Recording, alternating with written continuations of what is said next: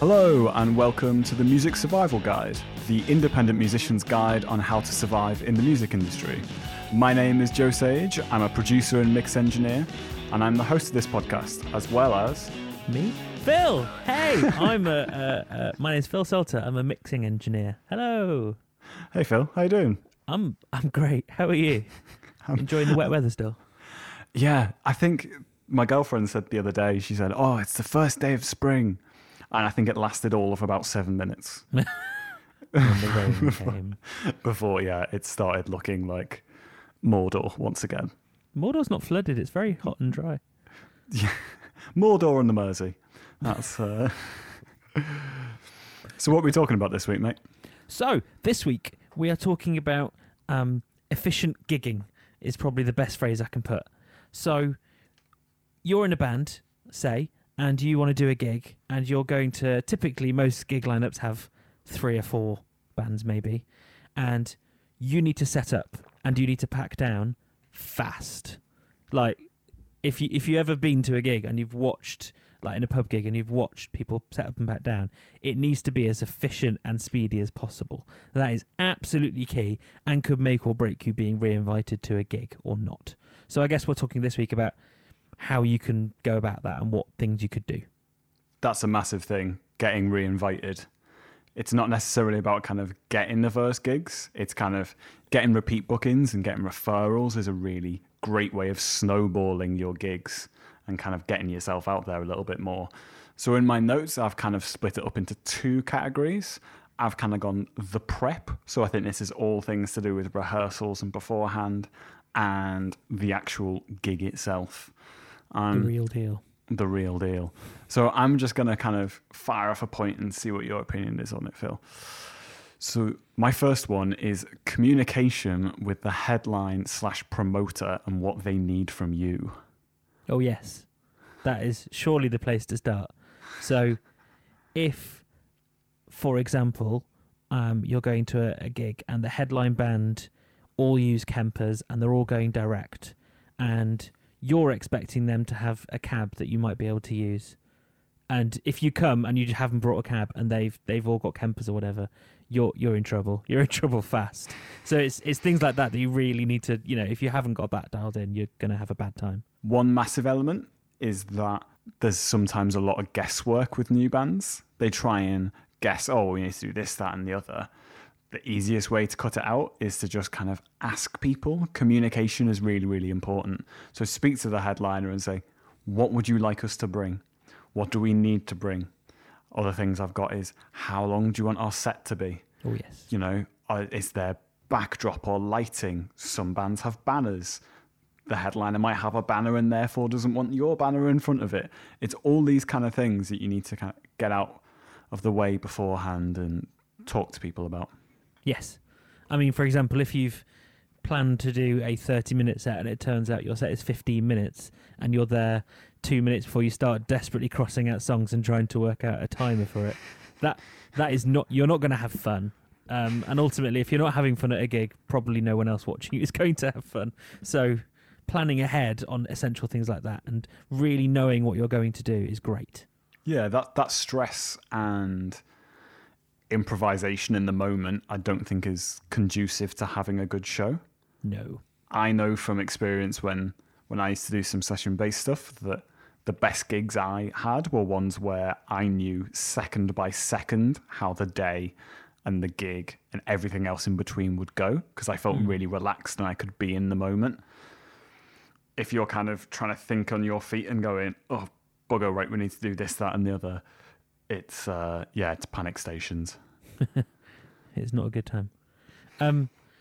So part of that is plan out as a band, work out different set lengths. So have a 15-minute set, have a 30-minute set, have a 45-minute set, just have lots of different sets so that if you get a real last-minute gig that it turns out is whatever length it is, you're prepared. You don't need to sit there and work out which songs you're going to choose. And obviously you can vary these up as you go along, but having that planning ahead of working out different set lengths and what you could do with each one is a great place to be. That's a really good point, having a contingency for everything. Okay, so let me phrase this as a question. So, Phil, I'm in a band and I'm asking you for some advice. And we come to you and we say, we want to be really prepared for any last minute gigs. What would be the things that we need to make sure that we know and have lined up in case we get a last minute gig that could be, say, in 4 hours' time or something? 4 hours' time? Wow, that really isn't very long. As I say, have different set lengths prepared. So you don't need to have that conversation. I've seen bands 5 minutes before they go up literally working out which songs they're going to play, and I saw them not enjoy it. So that is a really essential thing. Making sure your rig, making sure your rig, whichever musician you are, so your guitar amp and your pedals and guitar and things, or your drum kit or whatever it is, making sure that is dialed in whatever way that means for you. So you're not there tweaking and messing about with things as you're about to start. Just know what kind of tone you're going to do. It's just a great place to be. So then you're not desperately trying to sort that all out. There's lots of extra little things I could suggest to you as well, like have spare sets of strings. So you don't need to rush out to the shop when you found out you've got 4 hours to a gig. Let's hope it's a local gig. Just things like that. Just having your set prepared, but then having also your equipment prepared and ready to be taken wherever. So on that thing you were saying there about having equipment prepared, I think a really good thing to have is a tech rider that you've kind of got saved to your phone, or like a Google Drive that you can send to any venue and kind of immediately kind of go, yep, this is what we need, this is what we've got. Again, it's kind of that whole thing of communication, and someone who should hopefully know what they're doing can take one look at that tech rider and go, okay, cool, yeah, you need to bring this, that, and the other, and then you're great. I think a lot of I'm going to say this comment, and I'm going to probably slightly regret it. A lot of guitarists, very specifically guitarists, spend a long time honing their tone, which is, it's very important. You've got to sound the way you want to sound. But for a lot of guitarists, that can involve a really complicated setup. And I would suggest to you, whoever you are, that the more stuff you have in your rig, the more stuff there is to go wrong, especially when you're setting it up very quickly. If you're trying to plug into maybe a couple of amps and you've got a massive pedal board, you're going to have a really hard time compared to someone who maybe has 3 or 4 pedals and an amp. There's just more to go wrong, and that's not going to help you. I did see someone once play to a pub of about 3 people with a wet-dry wet rig. Excellent. There were more amps than there were people. That is... Wow. That's quite a choice. On that point you were saying there, though, having a pedal board is, I think, imperative. You'd be surprised at the amount of bands that don't. Bass players, I think, are especially guilty. Now we've dubbed in guitarists, let's dub in bass players as well. Where, they're fumbling around with a plug-in in the wall power supply looking for something, and then they're kind of like assembling their pedal board on the stage as it's a pain in the backside to do. Then it also doesn't look great, if I'm entirely honest. If you're trying to come across as professional, seeing scrabbling around, which I've seen a Tesco bag for life full of pedals before. Amazing. That is wonderful. It's not the best look. It's really not the best look. Here's my controversial suggestion. People, so stringed instruments, I'm going to, throw guitars and basses in together. This is kind of my wheelhouse. Guitar bands, for want of a better phrase. People love amps, and people love the sort of, the tube amps and the things like that. Now, I would suggest to you that the important thing in your live tone isn't about having it sounding perfect and exactly the same as your recorded tone, where you can spend time using lots of different amps and blending things together, etc. It's about having almost a good enough tone. And I don't mean don't spend time on it, but it doesn't have to sound exactly the same, because live sound ultimately gets quite mushy, really. If you could use something like a Helix, is it Line 6 Helix, things like that, direct boxes, where all you need to do to go to front of house is plug in an XLR cable. That is probably the quickest and most efficient method of playing guitar live.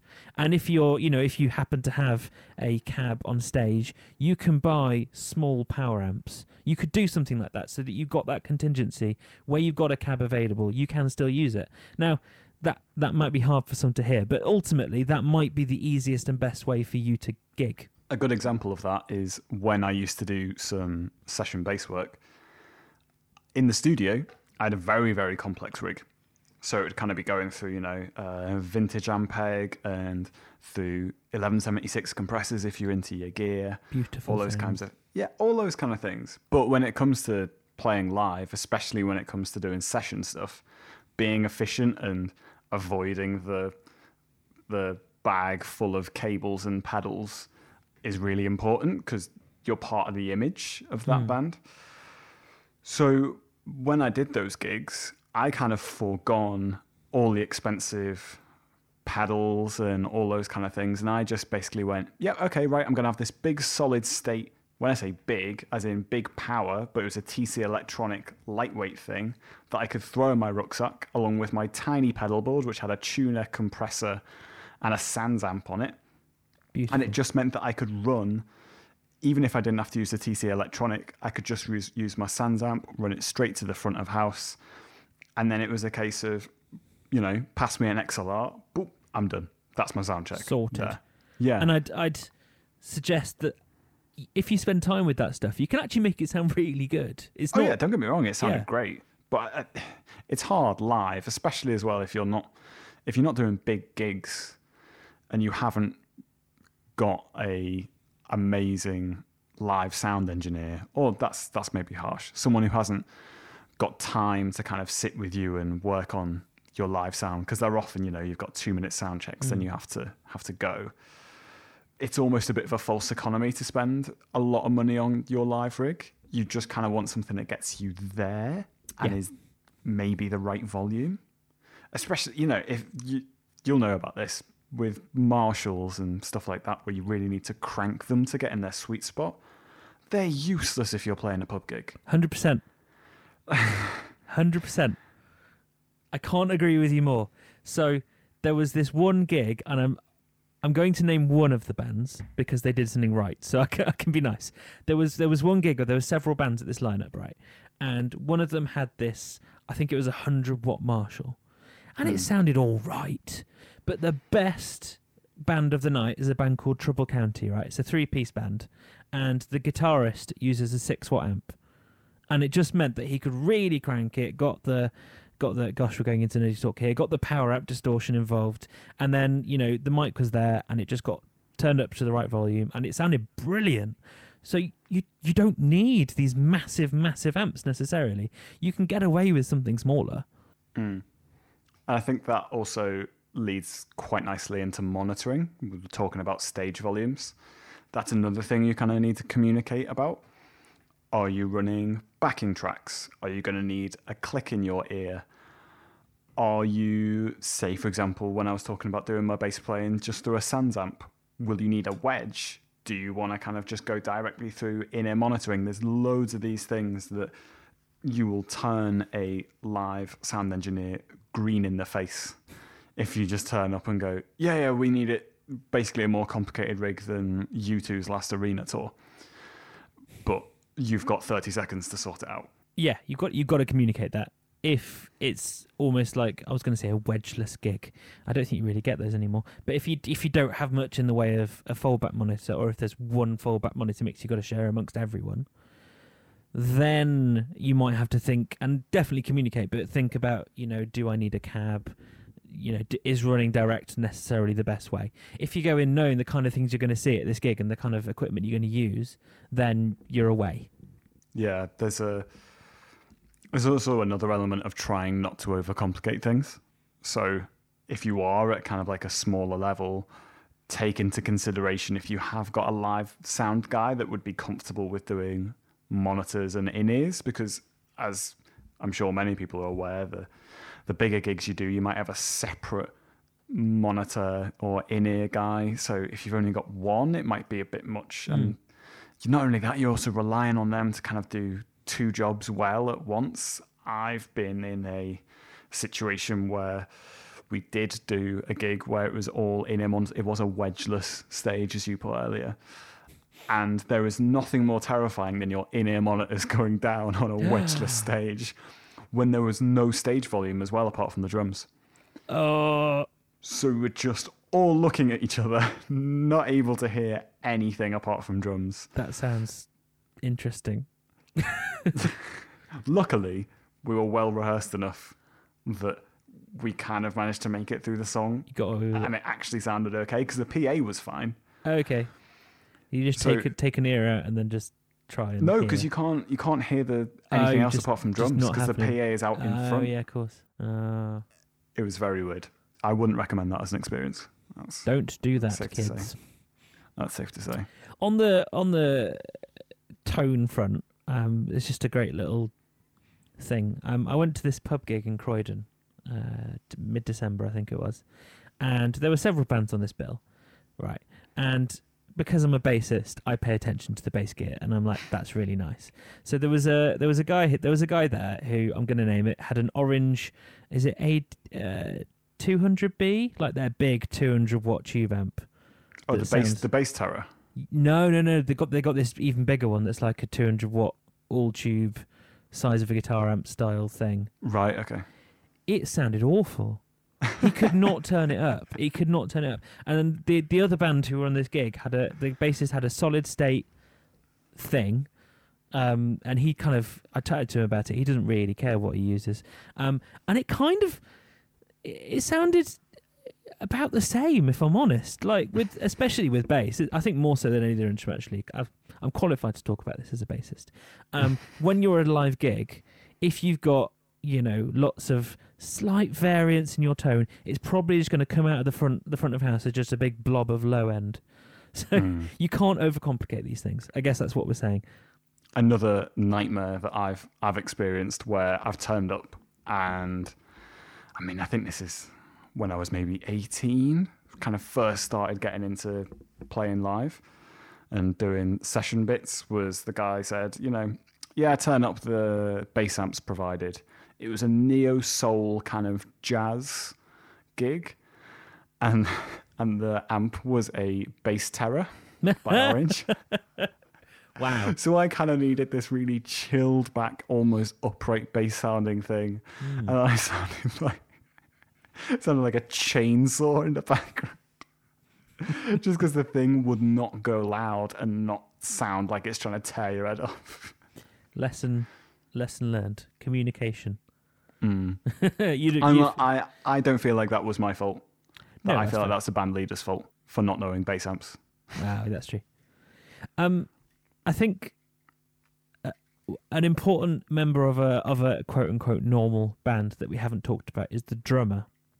Mm-hmm. So, of any band member, the drummer has the most to do to set up, to get ready, and usually the drummer has the most different kind of custom bits of their drum setup to Breakables. Breakables, yes, that's the phrase.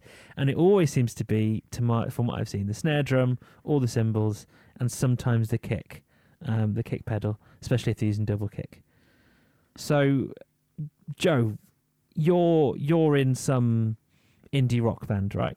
You're in an indie rock band, and you're a drummer. Uh-huh. And you've got this gig coming up in 4 hours. It's a aforementioned gig. How do you prepare? And how do you set up as quickly as possible, but doing a good job? Okay, as part of my preparation, I've taught the other band members how to disassemble and assemble my kit. So, assuming they do what we've mentioned before and they've kind of got a neat compact pedal board that they just need to plug into and do a quick sound check, they can help me with setting up and packing down.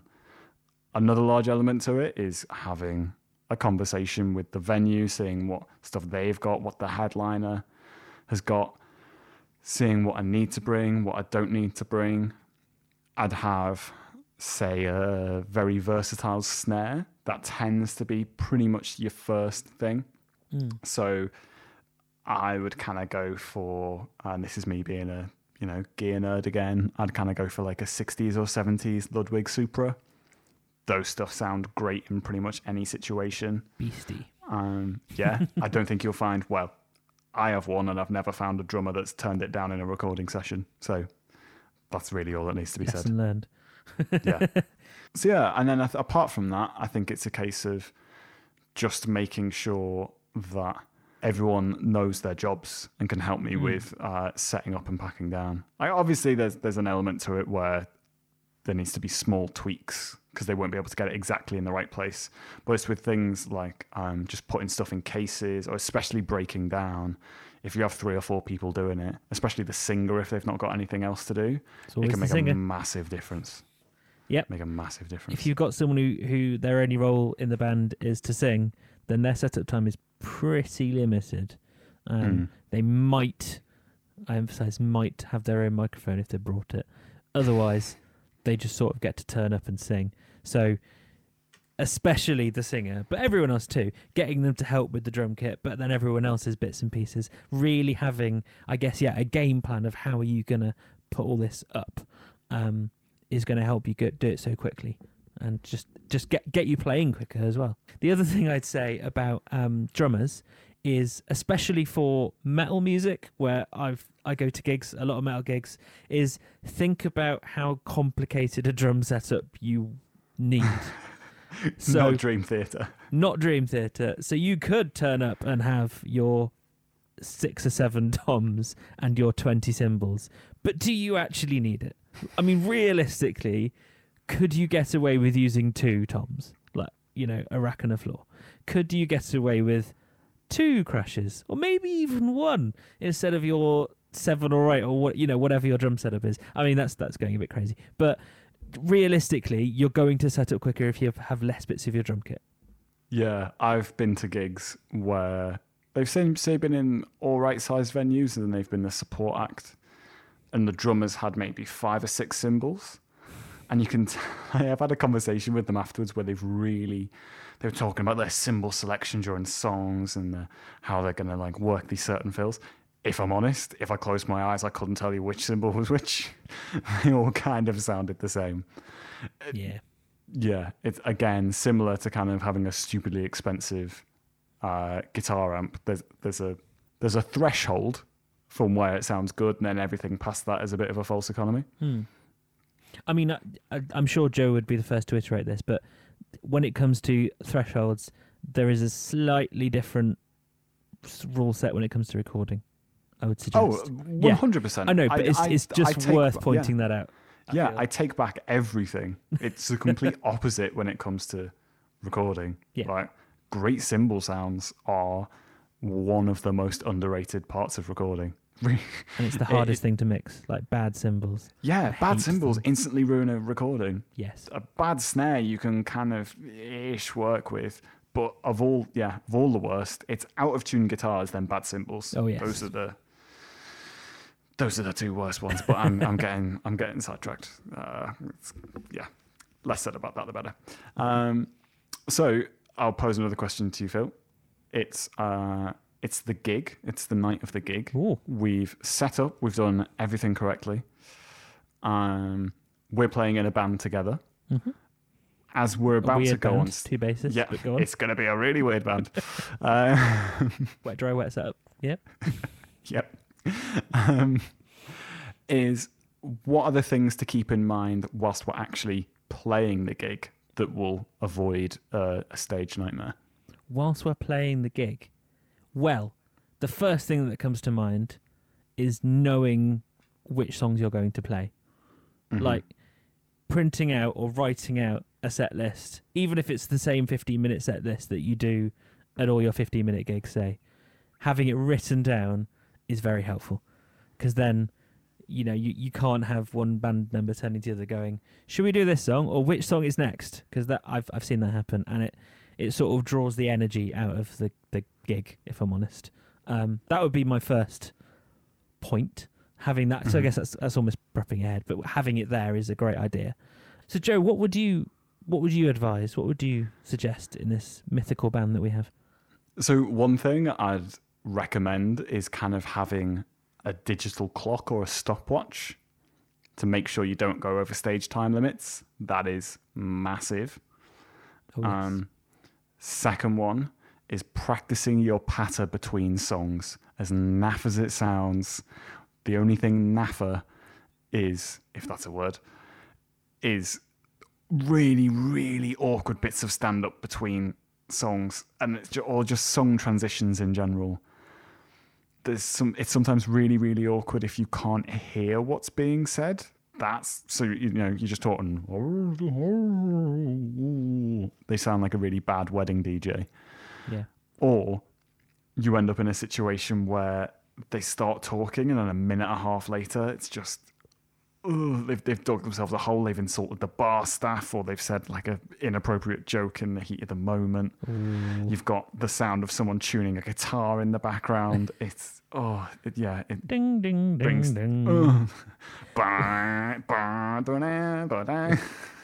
And finally, kind of on the subject of having a stopwatch, and it sounds really daft, but putting everything on flight mode is really, really important. And I have the ultimate stage nightmare anecdote that I kind of want to share now that has to do with a flight mode.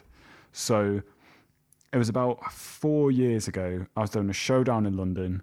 I was playing bass for the headline act. It was quite a big club show. There was like a few hundred people.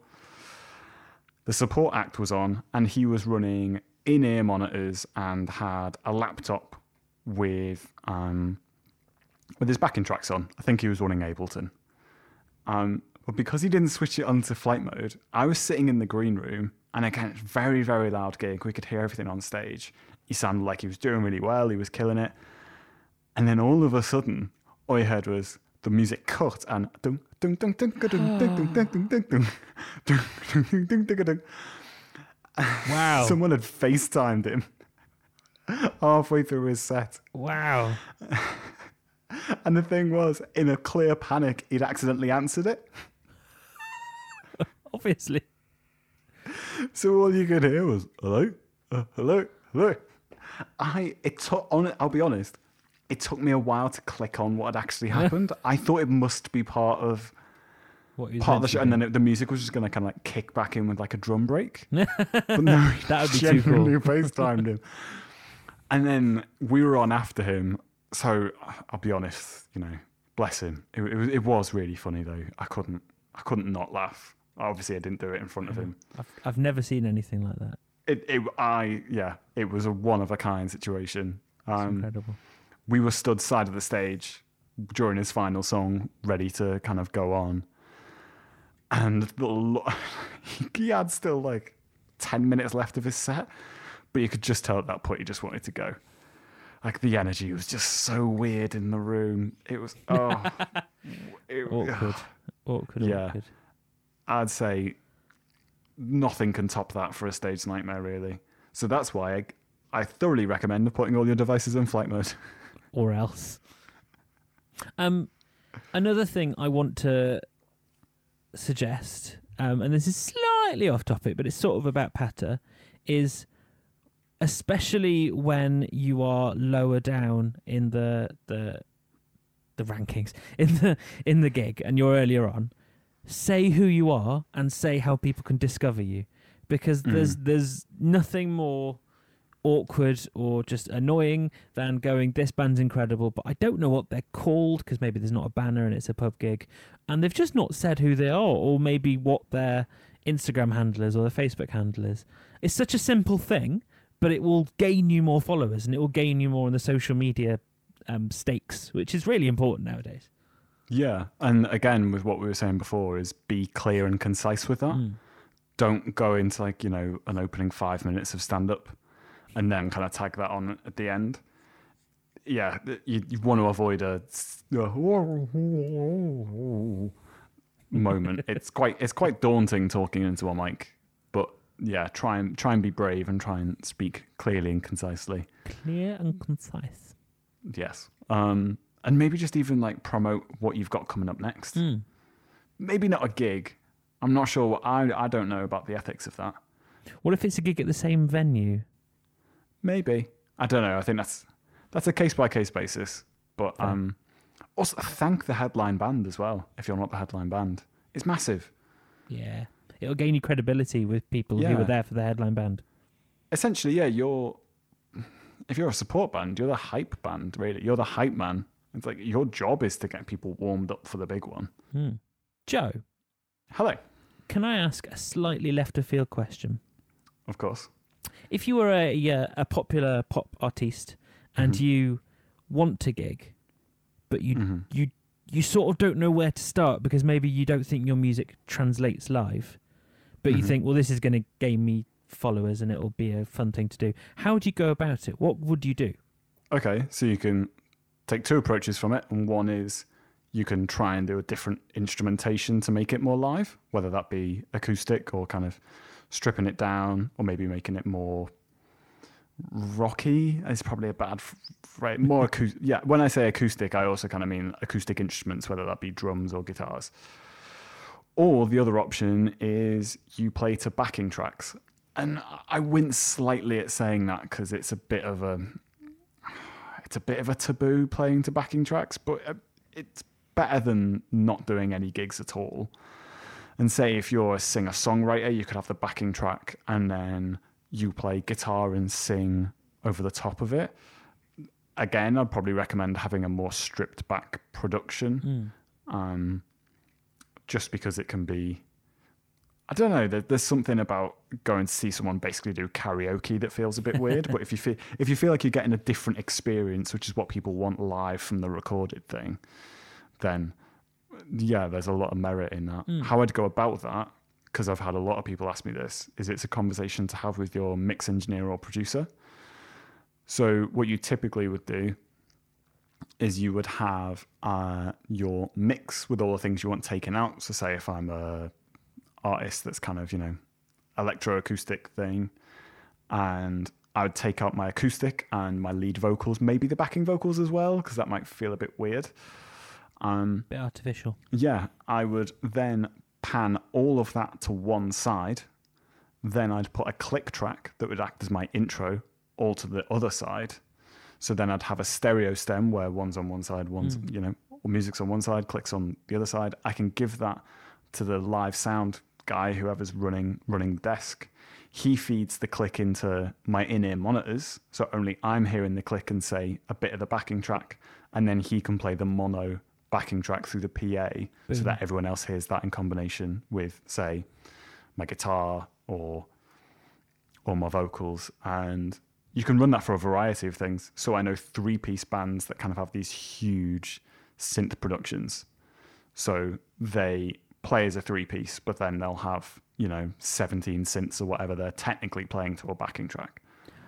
Now, I think I know what you're going to say to this, but I'm going to ask for the benefit of the listener. Why mono? Why a mono backing track? Isn't stereo better? It is, but it means you can't separate the click, is the best way I can put it. It's almost like a foolproof thing for the sound engineer that just goes, one channel is this, one channel is this, and they're together. Yeah. They're going to start at the same time. Yeah, that's the thing. I think you'd have to have some way of syncing up the tracks if you had them as two separate ones. And again, if you're playing shows where you haven't got your own sound guy and it's kind of like a run and gun quick thing, it's going to be difficult to kind of prepare that. It feels like almost it's now an industry standard that you can take it to anyone worth their salt and go, hi, yeah, I'm running backing tracks. If you could play, they're mono left and my clicks mono right. Or my cues are mono right. And the other thing which people might not realise is that most gigs, especially pub gigs, are in mono. Like stereo sound at a gig is actually surprisingly rare, which can be sometimes why things maybe don't sound as distinct as you'd hope. But that is just kind of a fact of where things are at the moment. So you can find all our contact details in the show notes if you're interested in working with me and Phil in the studio. As we started last week, we have the Music Survival Guide featured artist. Last week, it was Liverpool band Sifter with their track Breathe, which if you are interested, by the way, we've started a playlist called MSG Featured on Spotify if you want to check out all the bands that we feature. This week is another 4-piece from York this time called Red Yeti. And this is their single, which was released at the time of recording this week, called Cascade. Like I mentioned, they're an indie 4-piece from York. And funnily enough, I had a little bit to do with this. I was shameless plug. Slightly involved. I mixed this track for these guys. They're really, really great. You can, like I said, you can check them out on Spotify, Apple Music, or head over to Facebook and find them at Red Yeti York, which is all one word. So, as I mentioned before, this is their song Cascade. So, until next week. It's goodbye from me. And it's goodbye from him. Ciao. You can be my Anne Boleyn, my de Beauvoir. I'm like a boa constrictor wrapped around your little finger. I can be your hand in glove, your charming man. You can be my Arabella. Lay your head on my shoulder as you're wearing my old jumper. Let your feet